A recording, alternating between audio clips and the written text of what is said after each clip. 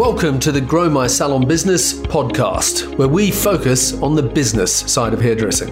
I'm your host, Anthony Whitaker, and I'll be talking to thought leaders in the hairdressing industry, discussing insightful, provocative, and inspiring ideas that matter. So get ready to learn, get ready to be challenged, get ready to be inspired, and most importantly, get ready to grow your salon business. Hi there, and welcome to today's podcast. No matter where in the world you live, there are many changes happening that will impact on the way that we run our businesses forever. Some of those changes have suddenly been thrust upon us due to COVID-19, whereas others have gradually been changing right under our nose and have maybe been highlighted by the situation that the world is currently in. One of those areas that is changing is the hair color business. So in today's podcast, we're going to talk all things hair color with master colorist David Adams, co-founder of Red Chocolate at 14J Salon in New York. David's years of experience in this industry have included many different roles, from salon colorist, educator, salon owner, trichologist, author, celebrity colorist, consultant, and has also been heavily involved in the development of various products, including a major color line. And as if all that's not enough, since David and his partner Virginia Meyer opened 14J, as well as servicing a regular clientele, he's been coloring hair for movies and editorial and has looked after the likes of Jennifer Lawrence, Kate Bosworth, Claudia Schiffer, Phoebe Waller-Bridge, to name but a few. So in today's podcast, we are going to discuss what are the changes happening in the hair color business, what impact are those changes having on the salon business, what are the changes in product technology, salon sustainability, and lots more. So, without further ado, welcome to the show, David Adams. Anthony, how are you? I'm very good. Good. So thank you so much for inviting me. It's a great honor. As you know, I'm a fan. I have your books. I listen to your podcasts. So I'm thrilled to be here. Thank you. It's great to have the opportunity to talk to you on the show and to get you to share some of your knowledge with our audience. Now, you've been around a while, like me, so many people will know you. However, there will be some people that don't know you. So I like to start with an overview. So if you could give us a sort of your 5-minute backstory of who is David Adams, what is Red Chocolate and 14J Salon. So over to you. Okay, thank you. So I consider myself one of the luckiest hair colorists in the world. You know, I began my career as an assistant to Daniel Galvin when he had his very first salon. So that was Daniel Galvin and Joe Hansford in the same salon. Then from Daniel's, I went to Vidal Sassoon. So I was lucky to be Annie's assistant, Annie Humphreys, and trained by the lovely Christian, which was great too. And then from there, Trevor Soulby opened his first salon in Covent Garden, and I became Trevor's head of color department. Which is where I got to work with Trevor and Keith Harris and Eugene. Eugene Suleiman was Trevor's assistant at the time. Then we moved to open our first salon in Covent Garden, Cazaly & Co. And that was such an amazing team of people. Lisa Laudat, Eugene Suleiman, Johnny Sapong, Peter Gray, all these amazing editorial hairdressers who were all assistants in the salon at the time. Wow. So that was fantastic. Then I sold the salon. Then I moved into becoming an editorial hair colorist. And that was a great time because that was, show my age now, that was MTV. So any pop band that was on MTV used to come to me for hair color. So everybody from, Susie and the Banshees to whoever. I don't want to, the list is too long to. Right. Okay. You have a podcast about that. Duran, Spandau Ballet, you name it. It was fun. Good. Through that, I worked a lot with Ruby Hammer, who's a makeup artist. And her husband, George Hammer, became the Aveda distributor for the UK. Ruby introduced me to George. George introduced me to Horst, who was the founder of Aveda. I then went on as an editorial hair colorist to help Horst create Aveda hair color. Estee Lauder bought the company. I was a sort of a representative for Aveda, if you like. Estee Lauder bought the company. They invited me to become the artistic director for the company when Horst left and Estee Lauder took over. So that's how I came to come to New York. So then I helped Aveda. I was sort of, I think the official title was technical artistic director. So I was responsible for the image of the brand to the hairdresser, to the hair salon market throughout the world. So a lot of work in Europe, a lot of work in Asia, videos, education, advanced academies, etc. My boss at the time was a lady called Virginia Meyer, who I know you've interviewed before. When it came time to leave Aveda, she and I formed our own company, which is Red Chocolate, which is an education company. And people say, where do you get the name Red Chocolate from? Well, we couldn't think of a name. We wanted something more exciting than David and Virginia's education company. So our branding people said, write down a list of 10 things that you both love. And I wrote my list, she wrote her list. We both had the color red and we both had chocolate. So we just simply called ourselves Red Chocolate, which works. And Red Chocolate, we say we connect the art and business of hair color, because that's very important, to connect the business to the art. And then after a few years, I don't know, I always like to keep reinventing and doing different things. And I saw this huge opportunity for a salon in Manhattan. I know Manhattan is overrun with salons, but I just felt there was something missing with the salon landscape there. So we opened 14J about 4 years ago now. So we are 14J, we are Red Chocolate. So we go between working in the salon and teaching. That's my quick 5-minute overview. Okay, that's great. So how active is the education business Red Chocolate at present? So Virginia is full-time. She has just rewritten Aveda Business College. She's constantly out teaching. She's just written a book. Her coaching and leadership programs are everywhere. So she's very busy. I'm not so busy with the hair color education. I have some regular guests, regular clients, if you like, salon groups that I've worked with for many years, and I still work with them. But my focus is bringing the salon up to scratch. You know, when you open a new salon, it's like a new baby. You have to be there 24/7. Yeah. So for the past 4 years, any education that Red Chocolate I've done as a hair color educator, the people have come to New York and they come to us in the salon to have seminars in the salon. I don't want to leave the baby, so people come to the baby.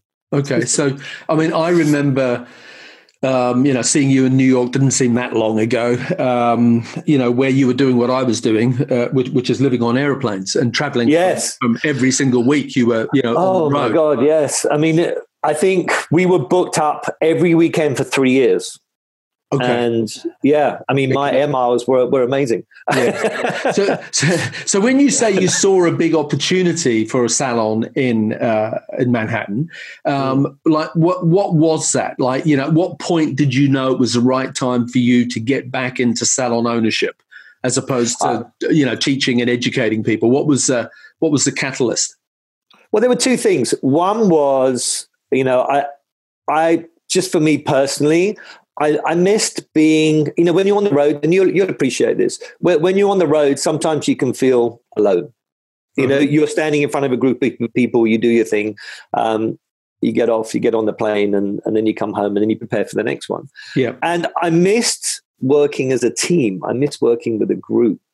And when I left Aveda, I moved back to New York, and a friend of mine has a salon here in Manhattan, and I started to work out of his salon when I was working on movies or working with celebrities. He has a very beautiful salon in the Carlisle Hotel, Yves de Rive. And I started working in his salon. And really I thought, oh, this is what I miss. I miss being part of a team. I miss sort of, having that creative spark of working with. And I'm a colorist. I need a good hair cutter to work with.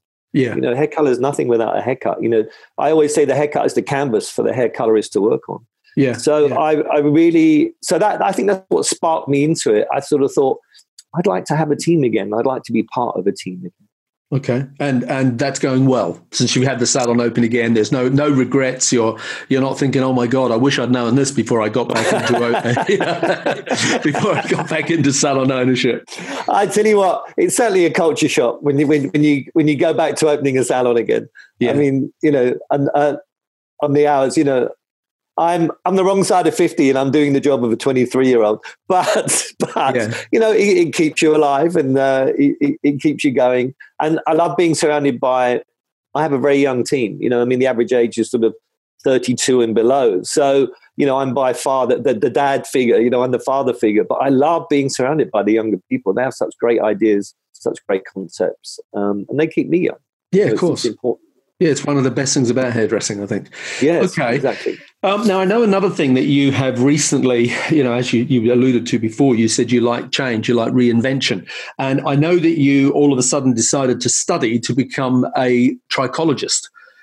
Yes. What was that all about? Like, why have you done that? And what's that done to your sort of everyday role, in the salon? So when I was in London and my guests had questions about their scalp or their hair issues, I would send them to Philip Kingsley. He is the best and Kingsley is the best. So I would send my guests there. And when I came to New York, Kingsley have a flagship here, but, New Yorkers are very territorial. I think most cities are, London, New York, I'm sure Sydney is as well. Most big cities, Kingsley is uptown and we are downtown in Tribeca. So if you say to somebody, well, there's a great trichologist uptown, they go, oh, I don't know if I want to go all the way uptown. It's like, I don't know if I want to go from Mayfair to Chelsea. I don't want to cross the park. Sure. Yeah. So, and that was it. And Americans tend to go to a dermatologist if they have hair or scalp issues. And a dermatologist is not really crazy about hair because it takes too long to see a result and they don't earn enough money from it. So even dermatologists are not wild about dealing with hair issues. So I thought, well, my clients would start to ask me, hey, I'm losing hair, I'm going bald, I'm thinning. A lot of my guests are the baby boomer, they're my generation, they're in the 50 plus. So a lot of women and men are losing hair through different reasons. And I thought, well, if I cannot send them somewhere and if I don't know the answers to their questions, I better find out myself. So I did some research and I did a 2.5-year program. And it was classic because we just signed the lease on the salon and it was the first month, it was October, and we were about to open the salon and we started all the work on the salon. And just then my first class came through of, okay, you have a trichology lecture next week. And I thought, oh my God, this is going to be great. So I'm going to be studying as well as opening a new salon and as well as being on the road for Red Chocolate. But actually it worked out well because I did all my studies at airports and on aeroplanes and in hotel rooms. Okay, so that was the trichology thing was like an online, is it a degree? Yeah, well, you become a member of the World Trichology Society. And it's a proper qualification, yes. But you do a part online and part you go for lectures and chats. Okay. And then for the final week, you do go to the teaching academy and you do work with patients and you have to do consultations and then you have a written test and you have a verbal test at the end of it. So it was harder than I thought, actually. Yeah. And, I thought it was going to be a 6-week program and it turned out to be sort of 2.5 years. Wow. Okay. Has it been good for business? I mean, is it something you integrate into the salon services that you offer? Yes, we just started. I took a year off from when I got qualified. I wasn't really sure how to bring it into the salon. Yeah. And it's like all things. It's like becoming a hairdresser again. All of a sudden, someone says, you're qualified. Tomorrow you can get your own chair. And then you go, oh, my God, how do I deal with this? So, I had to think about how we were going to bring it in, how we were going to coordinate services.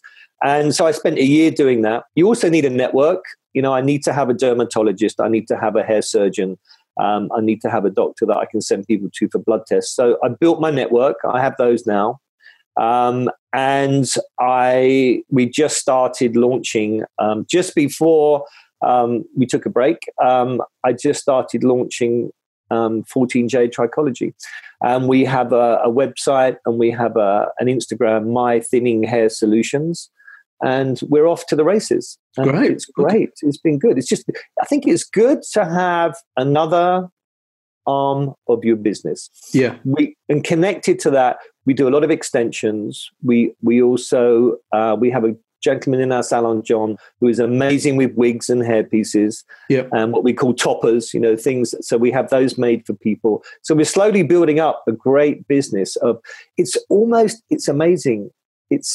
There's a whole culture out there. There's this whole sort of sub-market around thinning hair. It's really interesting. And people are prepared to pay a lot of money for that, aren't they? No, it's two sides to that. One is, yes, people are prepared to pay a lot of money for that. And two, there's a lot of sharks and charlatans out there that are ripping people off and charging far too much. They sort of prey on people like that as well. Oh, that's interesting. So, yeah. So, but yes, I love it. Okay. And and I have to be honest, coming back to, as you mentioned it first, but talking about age, I'm going to get to the point where someone's going to say, I don't know if I want that old man to color my hair anymore. But, but if I put a white coat and a shirt and tie on, I'm a perfectly respectable trichologist. Yeah, exactly. Hey, yeah. I don't mind that old man talking to me about my scalp issues. Yeah, it's funny, that perception, isn't it? You touched on something then, which I think a lot of salons have probably been reflecting on. I know we weren't going to talk about COVID-19, but as I said to you, when we agreed we weren't going to talk about it, we both said, but it'll be impossible for it not to come up. And I think one of the things that you just touched on, where you said, I forget the exact words you used, but basically you said it's given us another source of revenue. And I think that for salons, a lot of them at the moment, that they would be wishing they had other income streams coming in that are still very much related to how the salon works. But if you're just cutting hair or just coloring hair or just cutting and coloring, whatever, then you're more vulnerable than someone who might have other services that they're doing, whether it's wigs or trichology or extensions or whatever those things are. Yes. So it's interesting that you've gone ahead and done that. So. Sorry, I didn't mean to interrupt. That's right. I was just going to say, there's a saying that your best customer is your existing customer. Yeah. Right? So what does my existing customer want that I'm not providing? Yeah. And I think that's a good basis I look at every day. And I ask my guests, what else could we do for you? Well, I'd like to have a manicure. Okay. I'd like to have a pedicure. Okay. Well, I have this scalp issue. Okay. So I think it's good to ask your guests, what would you like that we don't offer? Yeah. And I used to, when I was behind the chair with clients with scalp problems, I would send them to a trichologist. Right. So what I'm wondering here is, do they take you seriously? So I would say, go and see this chap. He's a trichologist. I was going to say psychologist. He's a trichologist. Well, we're that too. Here's his card, and so off they would trot to some office upstairs and see the older guy with the white coat on, who was a trichologist, who and they would willingly write out a check for hundreds of dollars. Yes. With the salon situation, when it's I'm a trichologist as well as a hair colorist, they take that seriously. Yes, and that's where my issue was with bringing the trichology into the salon. Yeah, was that we don't have the space at the moment. There's two parts to trichology. One is the consultation. Yeah, and then one is the treatment. So I'm doing half a consultation and I'm focusing on the treatments. And what I say by half a consultation is that you do have to ask people a lot of private questions about their health, especially women. And I found that a little bit embarrassing in the beginning. Right. Yeah. There was somebody whose hair I've been coloring for a long time to start to ask them about their body functions. Yeah. And also we don't have a private space to do it. So I can do enough. I know enough and I can position enough. And we've written out, we have this great consultation form we give the guests and we go through it with them. So I can touch on areas that they don't have to go further with. I know you have a worldwide audience, but I think American people are very open. Mm-hmm. And so a lot of people, they will tell you their life story in the first 5 minutes. So they don't mind telling you anything and everything. So it depends on the guest. We have an international clientele. So that's why I was sort of slow in bringing it to the salon. So I had to find the right positioning.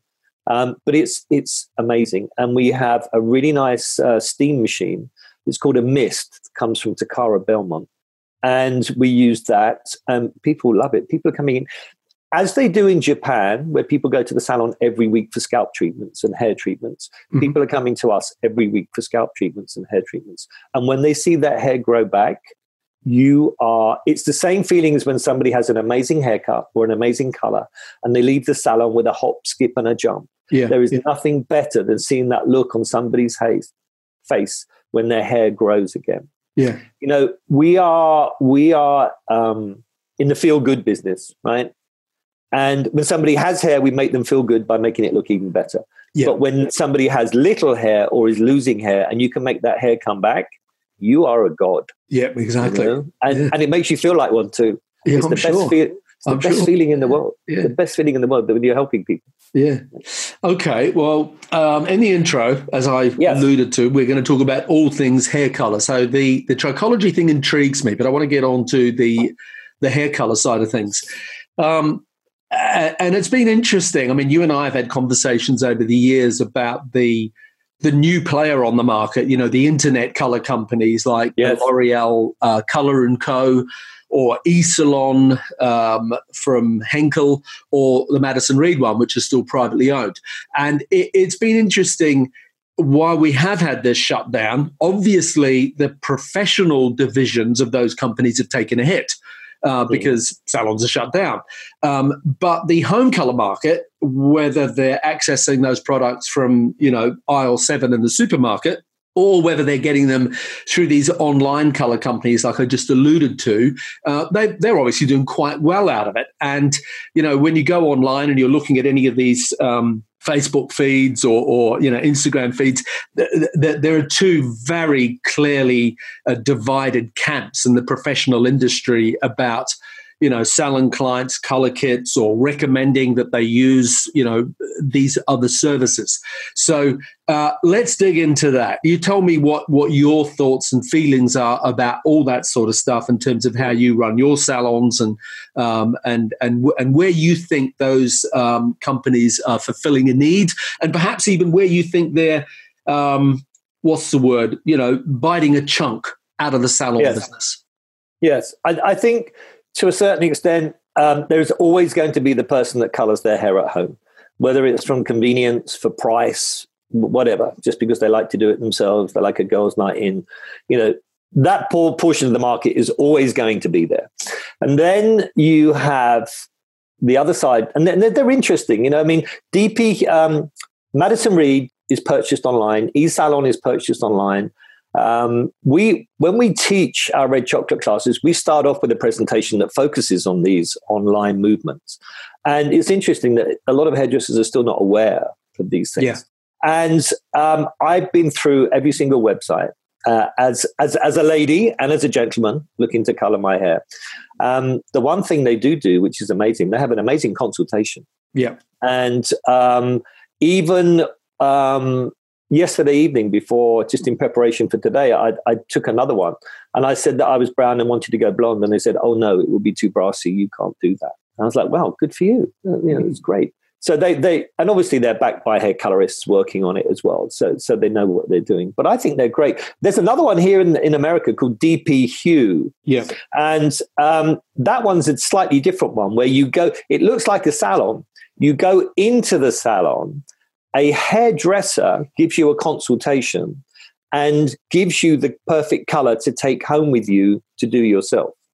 So that way you're getting better guidance and better judgment. Obviously, depends on how good the hairdresser is, but it's they're trying to connect the step between purely online and salon, and we have this sort of space that looks like a salon, but you can buy the kit to take home. Both Madison Reed and DP Hue have open sort of color bars where you can go in and get your roots done. They're not doing highlights. They're basically just retouch applications and full head color applications. There's no bleaching, no highlights. And I don't take this the wrong way, but I love them. I think they are great because they should make us as hairdressers step back and say, why are people doing this? Mm-hmm. And we've held some focus groups with consumers as Red Chocolate that use home hair color. And when we sort of got to the crux of the matter, okay, why do you color your hair at home? Who do you use? Why do you do it? Sometimes it's the price. But I tell you, here in the US, maybe an average retouch, and I'm talking, an average salon could be $50 to $60. DP Hue is $70 a time. So it's not necessarily cheaper. So price point, maybe. Convenience, maybe. Experience has always been the answer. The answer is, you know what? I've been to the salon 2 or 3 times. I'm paying a fortune. They can't get my color right. Whatever. I'm going to do it myself. It's an interesting one. So I think that disappointment with the hair colorist is leading people in that direction. And that's a general sweeping statement before you get hundreds of letters of complaint. Yeah, no. But I mean, it's just that's what those consumers have told us. Yeah, it's been really highlighted by the fact that at this point in time, consumers have got no option. So when you and I started hairdressing, you had two very clear camps. You had the box color and aisle 7 with no one to give you a consultation. Right. The girl behind the counter wasn't a hair colorist. She couldn't give you any advice. You didn't even bother asking her. You bought a product based on the picture of the woman on the cover of the box. Yes.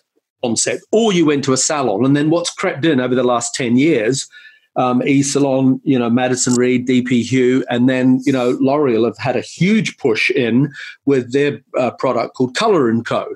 And, it's interesting with their marketing and stuff.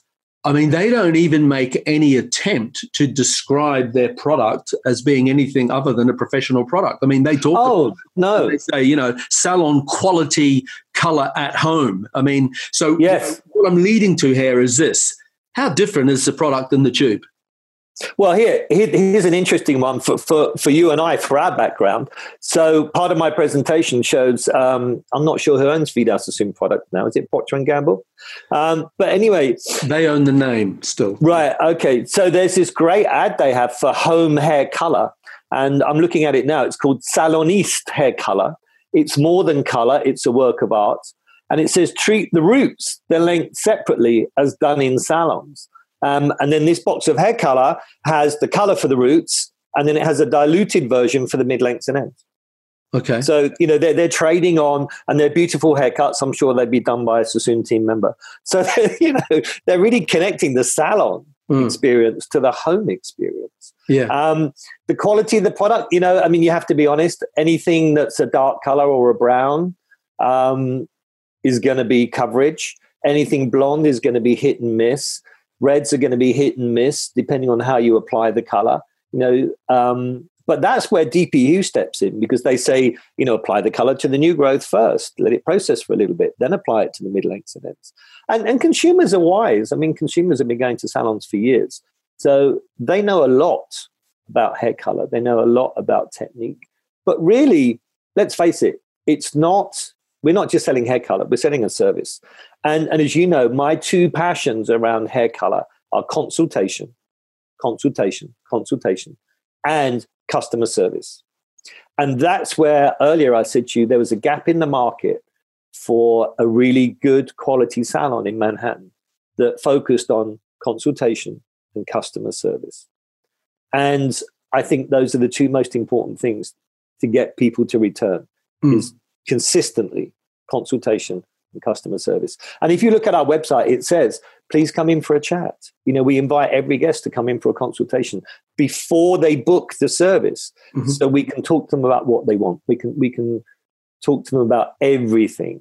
And the number of guests that come in and they say, oh my God, nobody's ever sat and talked to me about my hair before. I said, well, look, when you think about beauty treatments, doctors, dentists, lawyers, nobody just says, come in and let's do the thing. They say, come in and let's chat about and have a consultation about. And then we decide what we're going to do. Right? You don't go into a doctor and he lies you on the operating table and says, okay, what are we going to remove today? It's like we sit in the office first and have the chat about what we want to do. Okay. So I love consultation. And that's where I think some of these websites, they have great consultation tools on them. Yeah. So what you're saying is that the stuff that's in the tube isn't all bad. I mean, it's average. It's average because they're owned by the same companies. I mean, yes, Color & Co is owned by L'Oreal. eSalon is owned by Henkel. They own all these other brands. So, sure. I mean, the obvious sort of conclusion is you reach as well. Why would they be putting an inferior product in a tube to sell to consumers? How inferior can it be?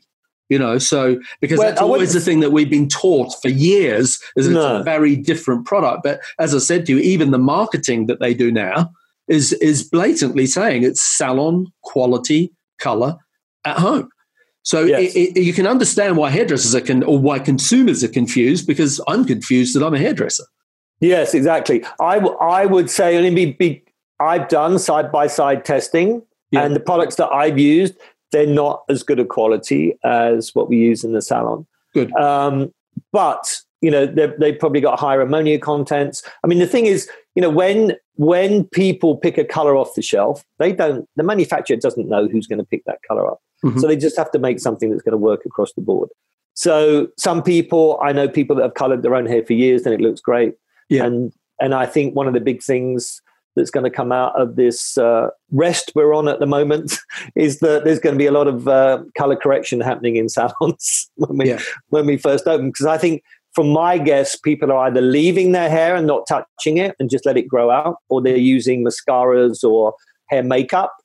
Or if they are using the color, I've had a few mails to go, well, I've used this and it's done this to my hair. What do I do now?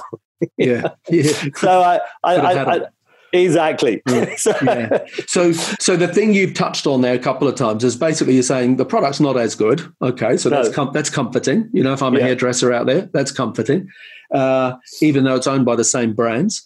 But you keep alluding to, but they do a good online consultation. And I agree with you, because I've gone on those online websites, and as you say, they're manned by professional hair colorists who can do like a Skype consultation. I mean, I'm talking to you at the moment over Zoom. You know, you could be sat in the salon with me. I could be saying, you know, tilt your head forward, David. Let me have a look at your roots. You know, whatever it is.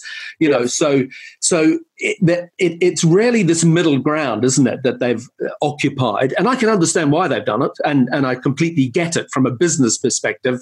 You know, for these big, you know, multinational stock market listed companies. I mean, they need to be in every route to market, whether it is, you know, supermarket, pharmacy, a professional, or the online thing.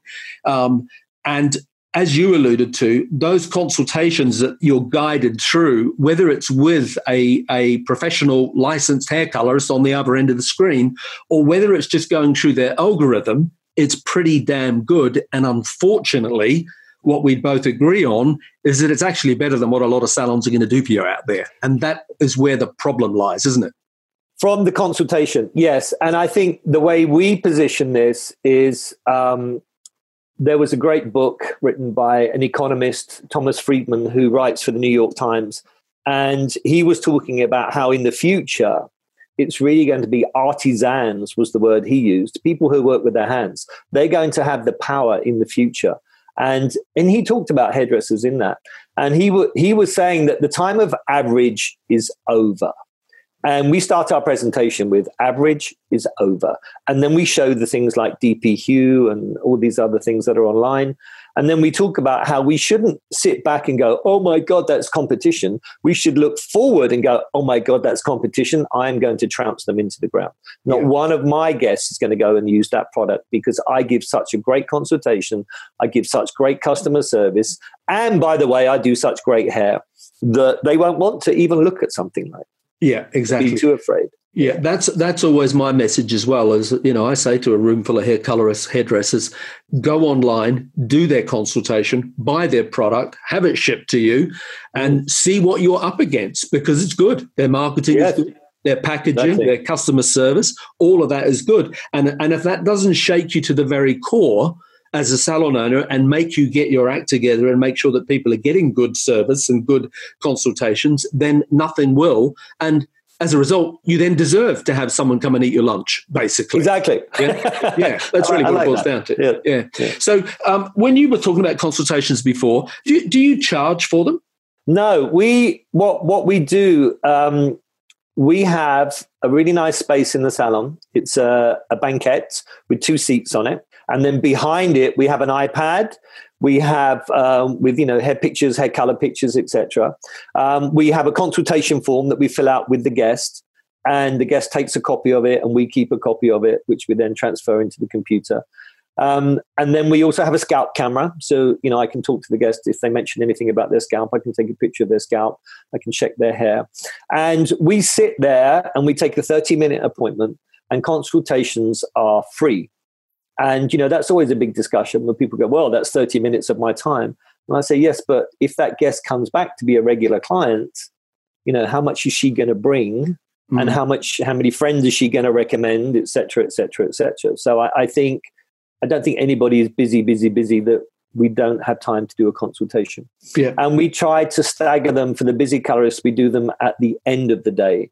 So when their last guest is processing and being blow dried, that's when they do their consultations. Right. Can I put you on the spot? Because I might have this But didn't you used to charge for consultations? Yes, I did. When I was in London, I used to charge for a consultation. Right. But Okay. but then I was booked out 3 months in advance. Then you were lucky to get an appointment with me. Yeah. And the main reason I did consultations in those days was to stop time wasters. Yeah. Because new guests would book an appointment and then not show. Yeah. But that was because I had my business model wrong. That was because we weren't.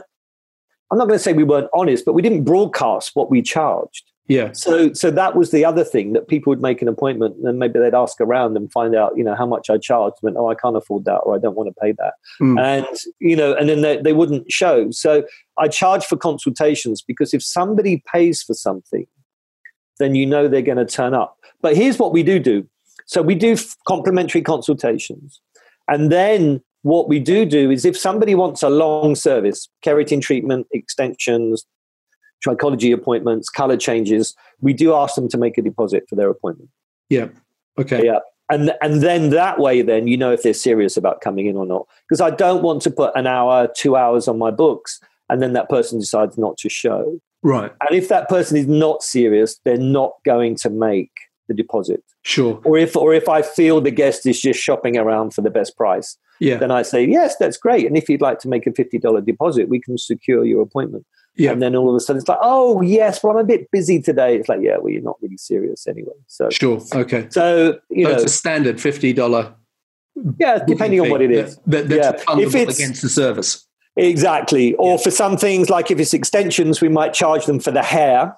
Yeah. And then when they come back, they just pay for the service. Sure. And actually, some people like that because it helps spread the cost as well. Yeah, of course. Okay. All right. Yeah. Now, before we entered this new world that we're living through, on the word that we're not allowed to mention, that we're not mentioning. Before that, we were talking about, with almost the same degree of hysteria and commitment, we were talking about climate change. And when we were talking about climate change, hand in hand with that was talking about all things to do with sustainability, etc. And that seems to have been, well, it's not been put on the back burner, but what we're living through at the moment has just taken over. And I'm sure we will get back to talking about sustainability and climate change, etc. On the other side of this. So what I wanted to ask you about was, I want you to talk about sustainability and what, as salons and colorists in particular, we should be doing in those areas. Yes. And actually, I don't know if you know, but today is Earth Day. Yes, I did know that. And today is the 50th anniversary of Earth Day. Wow, I didn't know that. Okay. And there you go. So my question to you is, how sustainable are you? Well, hang on, this is my podcast, David. Let's be reasonable.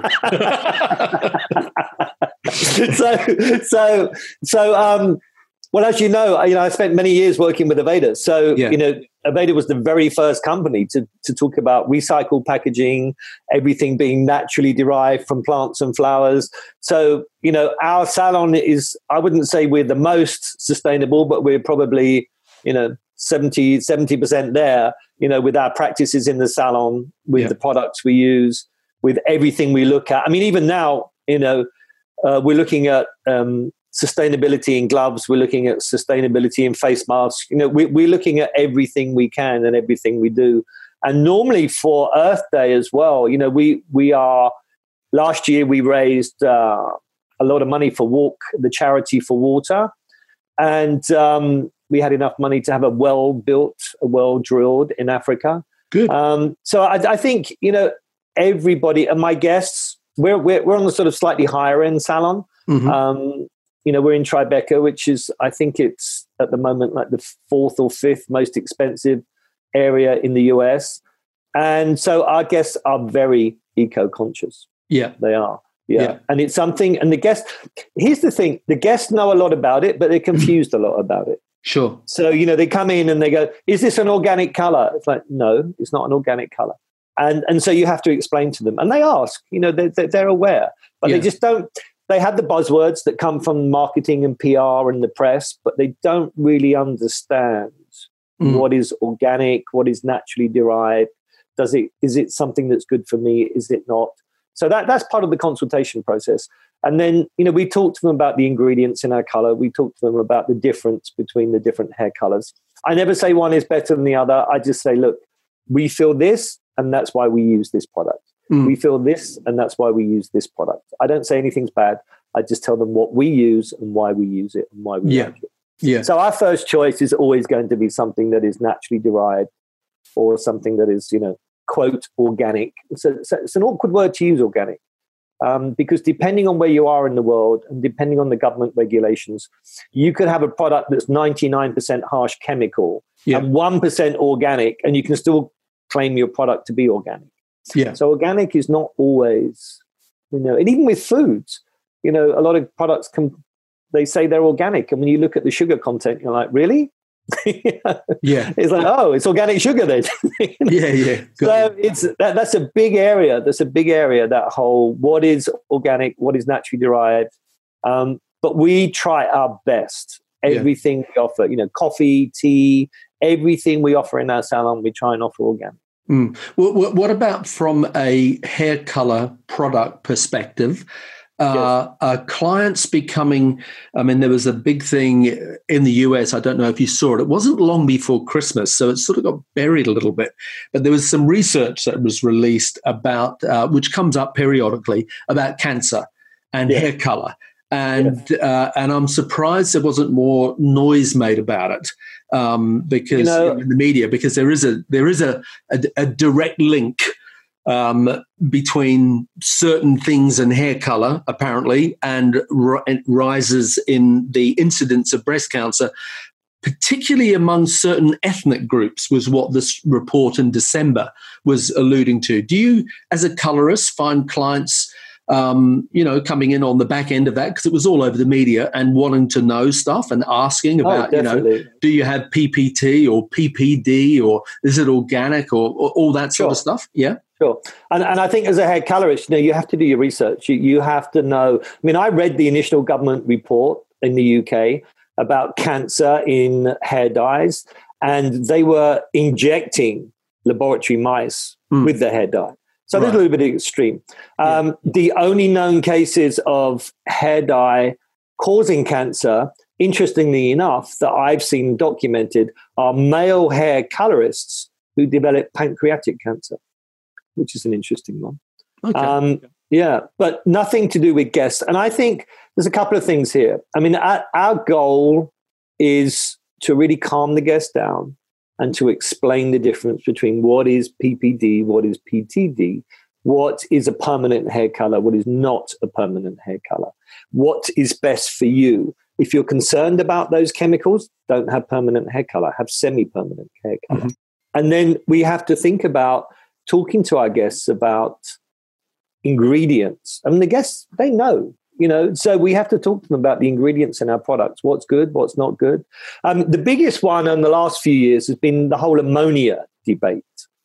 Certain companies have brought out products where they say, we have an ammonia-free permanent hair color.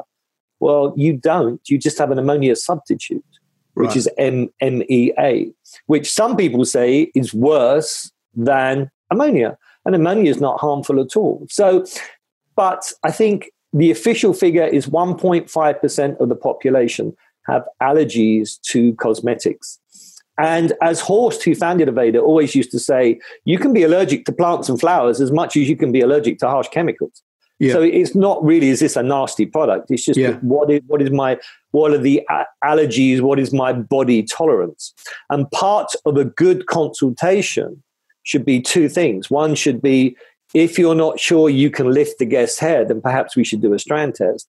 If the guest says she has allergies, and if she's not sure, then we should definitely be doing a patch test. Yeah. If you've ever opened a tube of hair color, there's either a sheet of paper that comes out with it, or if you open up the paper tube, there's writing on the inside of it. And if you've ever read that writing, basically that's the manufacturer handing over responsibility to the hair colorist, because that sheet of paper says that in normally sort of 5 or 6 different languages, you should do a patch test before you apply this color to somebody's head.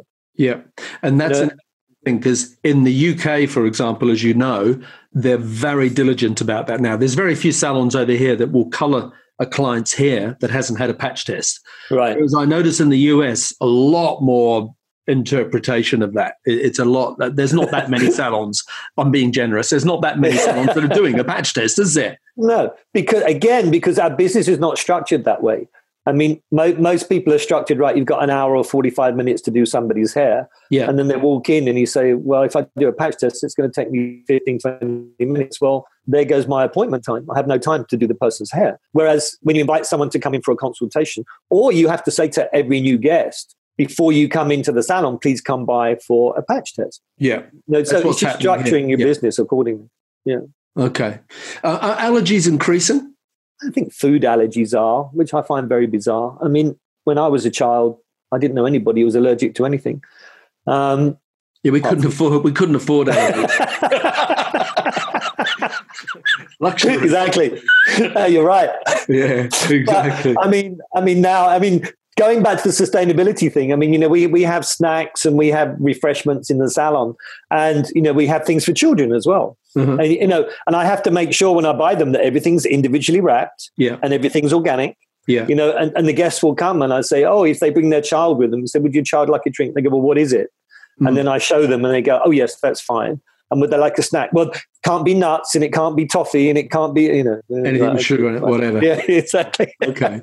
All right. One last question on the product technology thing. I mean, it's not new anymore, but the Plex type products. Yes. How much have they revolutionized your job as a colorist? Not really. So when you come into our salon, we have a beautiful neon sign at the front. Mm-hmm. And it's more like a piece of art, really. And it says, beautiful color begins with healthy hair. And that's our mantra at 14J. Beautiful color begins with healthy hair. And we trademark that. We own that. And the reason we did that is because that's how we approach our guests. So if a guest comes in and she wants something that we feel will damage her hair, not look good on her, we will not do it. So therefore, the power of consultation has to step in. Mm-hmm. Guests come in quite often and they show you those white blonde hair. And, she's a dark brown. She's showing you this silver white head of hair. Yeah. And then we just say, well, first of all, we talk about the picture and say, has it been photoshopped? Has it been retouched, et cetera, et cetera. Then we talk about, well, with your hair and the condition of your hair. And if you were to color your hair that way, this is probably what would happen to your hair. And then sometimes they step up and say, oh, yes, but if I use one of those Plex products, and I think that sometimes those Plex products, they were originally created for the after effects of hair color. Mm-hmm. I bleach somebody's hair to death. How am I going to stop it from falling out now? Well, here, put a Plex product on and it will stop it from falling out. Right, so do you use them? Do you use Plex? You don't even use one, right? Okay. And we don't have them in the salon. Our colorists don't like them. Because we feel, and we're probably the only salon in the world that feels this, we feel that if you are coloring hair correctly and you are doing the right thing, why do you need to use a product that's going to bring the hair back to life? Because we don't destroy the hair in the beginning. Mm. So I know you've asked me before, do you turn people away? It's like, no, we don't turn people away. But we say to them, look, for your skin tone, for your eye color, I think this could be a better color. For the condition of your hair, this could be a better color. And we show them pictures and we talk, hence the art of the consultation, right? And if in the end, if the guest is really adamant and says, look, it's my hair, it's my color, I want to be white blonde, then we just simply say, I'm sorry, but I can't do that to your hair. Mm. My job is to make you look beautiful and to keep your hair in good condition. My job is not to destroy your hair. So unfortunately, I can't do that for you here. We've been open 4 years. It's happened once. Yeah, where a lady was that determined to have that. Mm. And we have a program. The guest nicknamed it actually. They call it Hair Rehab, and we had a magazine pick up on it. And it was Allure magazine, and Elle magazine did a feature on it too. Hair Rehab at 14J. So now we have all these ladies that have had their hair trashed and destroyed and bleached to death in other salons coming and saying, help me. So I think what those Plex products do, and again, this is just my opinion, so I don't want you to get, don't want to get hundreds of hair colorists screaming. Come to me if you want to scream at me, not Anthony. I think they enable people to push the envelope further than they should do. And I think, hairdressers say, well, I can't really bleach that hair, but if I use the Plex products, I can probably do it. And my question is, should you really be doing it in the first place? Okay, interesting. But it really depends on your approach to hair. Yeah. I know it's an obvious thing, but many years ago, I was having a meeting outside the salon in London. And it was a really boring meeting. And I was just watching people come out of the salon. And I just realized that the ones that had the best hair color had the healthiest hair. And I thought, right, for every person to have fantastic hair color, they have to have fantastic condition. That's my mantra. Yeah, that's a good mantra to live by. Okay, well, moving on along a bit, because I just want to talk a little bit about your salon as a business. It's not a specialist color salon, or is it? No, we are specialists. We specialize as in we have hair cutters and we have colorists. And within that division, we also have cutters that specialize in keratin treatments or extensions or wigs. And we have colorists that specialize in balayage and hair painting and et cetera, et cetera.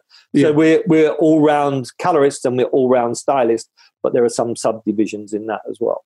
Okay. When I talk about color salons, color specialist salons, what are your thoughts about them? Because I see more of them, popping up in different countries that they only color hair. Yes. I think, when I very first started, I mentioned earlier, I trained at Daniel Galvin. Yeah. And Daniel was the very first color-only salon. Yeah, exactly. And when they had a basement and people go and blow dry their own hair downstairs or run across the road to Ricky Burns or Burlington's or somewhere and get their hair done and then come back to see us, I have nothing against them. A few years ago, somebody asked me if I'd like to open some with them. And I just felt that the income stream was just so restricted, because every guest is sitting there. I mean, how many guests come in for a hair color? And then while they're there, the first thing I say to them is, are you having a haircut today? And they go, I didn't book one, but if someone's free, I wouldn't mind a trim. Or somebody's complaining when I'm doing the consultation, they're complaining about the texture of their hair. My hair's so frizzy, I don't know what to do about it. Hey, come and speak to Fred about having a keratin treatment. So I think you limit your income, but I don't have anything against them. I think they're great. If you're a good colorist, I don't see anything wrong in that at all. Sure. But I just think the income, it's hard to make that P&L work on just one service. Yeah, that's true. And it all depends on the rent and the overhead and et cetera, et cetera, et cetera. Yeah, and your target market, et cetera. Yeah. Okay. Exactly. Another thing I wanted to ask you about was color tables. I go into some salons and they, clients get their hair colored around a table as opposed to in front of a workstation and a mirror. And I'm often asked about them as to how effective they are. Some people just use the color table as a processing area, so they might have the color done in front of a mirror, then they move to a color table for processing. What are your thoughts about that as a colorist? I think if you have the space, they're great. We don't have the space. When I opened 14J, my original vision for a salon was to have a cutting area and a styling area. And I wanted the color area not to have any mirrors. Mm-hmm. In the processing part of it, but we don't have the space. But I think they're great. I remember Bumble and Bumble used to have an amazing one in their meatpacking location in their school there. I think it was they had it custom made and they had a huge room, no mirrors on the walls, and it was something like I think a 15 or 20 seater table. It was amazing, and they had plugins for the laptops. They had Wi-Fi. I think they're great. And I think the guest actually, because if you want privacy, you can have privacy. And if you want to chat, and most salons, I notice in our salon, a guest will start a conversation and there really isn't a lot of privacy in a hair salon. And all of a sudden the guest next door will start joining in the conversation. And before you know it, there's 4 or 5 people having the same conversation. And it's what I love about salons. They're a community. People, they come in, they meet each other. Friends meet each other. It's interesting. I like it. They bring their friends in. They're scheduled to come in together. We offer Prosecco and wine as well to our guests. Organic, obviously. Yeah. And people come in and I'm going to come with my girlfriend. We're going to come after work and have a few glasses of wine and have our hair done. I think, salons are great community centers, I think. They really are. So I quite like those. I quite like those tables because the clients always complain about, oh God, look how awful I look when my hair's being coloured. Yeah. Do you use one yourself though when you're applying colour, or do you prefer to have a mirror in front of you? Well, our salon's not geared that way because we don't have the space, and we don't have fixed positions. Everybody moves around everywhere, so every chair has a mirror. Yeah, and I like that too. I'm not a big fan of fixed positions. I like people to move around during the day. And the business model that you have at 14J, is it commission based or is it rental? How does it work? No, it's commission based. I'm all about team and team culture. Yeah, and I think that if you're chair rental, booth rental, freelance, whatever term you want to use for whatever country you're in, I think that it's hard to build a salon culture around. Yeah. Okay. Yeah, I'd agree with that. At 14J, what are there any unique experiences that you offer clients from a customer service experience thing? I mean, you just mentioned things like a glass of prosecco, etc., which is great, But any other little things that you can share? Yeah, sure. When the guest comes in, just very quickly for you, when the guest comes in, we take their coat, we give them a gown, we give them a menu straight off that has like 4 or 5 different teas, coffees, prosecco, wine. It's more like a cafe, and that's complimentary. And then every time the guest is shampooed, they have a head massage, they have a hand massage, they have a hot towel around their head. Every guest gets a complimentary treatment, either a protein or a moisture treatment, whether they're having a haircut or a color. So we make the back wash the experience. So they come, they lie down, we remove the color or we shampoo their hair, we do the head massage, we put the treatment on the ends, we wrap them in a hot towel. While that hot towel's processing, they get a hand massage that's wrapped in a hot towel. We leave them there for a few minutes, fall asleep, relax, do whatever. And then we bring them back to the chair. When they're finished, we have a seat by the front desk that has a makeup area. We give them a free, like a complimentary lip finishing touch, or we put some makeup on for them. Because if you watch, the first thing a lady does when she's had her hair done is reapply her makeup. That also helps with the retail sell, right? And then once they've had the makeup done, we walk them through the retail area, talk to them about what we used on their hair today, what we would recommend for them, and then take them through to the front desk. Yeah. So now, that's interesting when you talk about the makeup retouch, etc. When you do reopen in the next few weeks, what sort of changes are you envisaging, long-term changes, not just we're going to do this for a month and reassess? Are there any long-term changes that you're thinking of putting in place as people have become so much more aware about sanitation, hygiene, social distancing? Anything you're going to do? Yes, I mean, funny enough, we've been working on that plan this week about having gloves for the guest, having masks for the guest, obviously gloves and masks for the hairdressers. Unfortunately, we're not going to be able to do our makeup touch-ups. We're going to do our head treatments and we're still going to do the hot towel on the head and the treatment. We're not going to do the hand massage. So there are a few things that we're going to, and that's more about health and safety for the hairdressers and making the guests feel comfortable. So it works both ways. Yeah. But, who knows? Nobody knows where this is going long term. Yeah. So I'd say we're going to do that when we first open, whenever that may be. And then we will see how things progress, what the government says and what our guests say. I think it's the 3 things. It's like, what are the hairdressers happy doing? What would the guests like to see? I'm a great believer in asking the guests, what do you like? What would you like us to do? And then also, we're going to be, every country is going to be different. And as you know, within the US, there's states as well. So, our governor, Cuomo, is doing a great job, but what's his directive going to be? Sure. Yeah, so it's a bit of a wait and see thing. Exactly. Okay. Well, listen, unfortunately, we've reached the end of our time. Whereabouts can people connect with you on Instagram or whatever other social media channels? Yes, 14J, and it's spelled, you spell it out, FOURTEENJAY. It's 14J, and again, it's a simple name. The address of our salon is 14J Street, and we love the address, so we call ourselves 14J. And we're on social media, our website's there. You can email us, you can call us. Even though the salon's not open, people are still manning the phones. Sure. You can connect with me through the 14J Instagram if you like. Okay. Well, I will put your Instagram handles for 14J and for Red Chocolate in the show notes on our website, which is growmysalonbusiness.com, for anyone who wants to reach out to you. As we're starting to wrap up here, if you're listening to this podcast with David Adams and have enjoyed it, then please, please, please do me a favor, take a screenshot on your phone and share it to your Instagram stories. So to wrap up, David Adams, I can't believe a whole hour has gone by. Thank you very much for being on the Grow My Salon Business podcast. We have really enjoyed listening to your wisdom and sharing your thoughts on all things hair color and lots more besides. Well, thank you so much. It's always such a pleasure to see you. It's always a pleasure to speak to you. And you're such a quick date. I can't believe an hour's gone by already. Yeah, cheap too.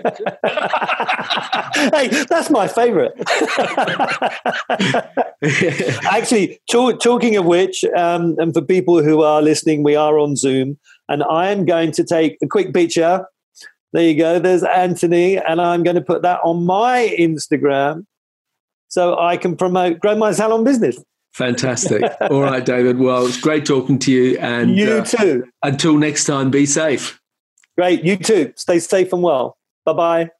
And finally, I have a little favor to ask of you, our listeners, and that is that you rate and review us on Apple Podcasts. By doing that, it helps other people find us, but more importantly, it motivates us to keep producing great content for you. So if you go to Apple Podcasts, scroll to the bottom of the page, select ratings and reviews, and write us a review. We would be very appreciative. So until next week, be safe. Thank you for listening to today's podcast. If you'd like to connect with us, you'll find us at growmysalonbusiness.com or on Facebook and Instagram at growmysalonbusiness. And if you enjoyed tuning into our podcast, make sure that you subscribe, like, and share it with your friends. Until next time, this is Anthony Whitaker wishing you continued success.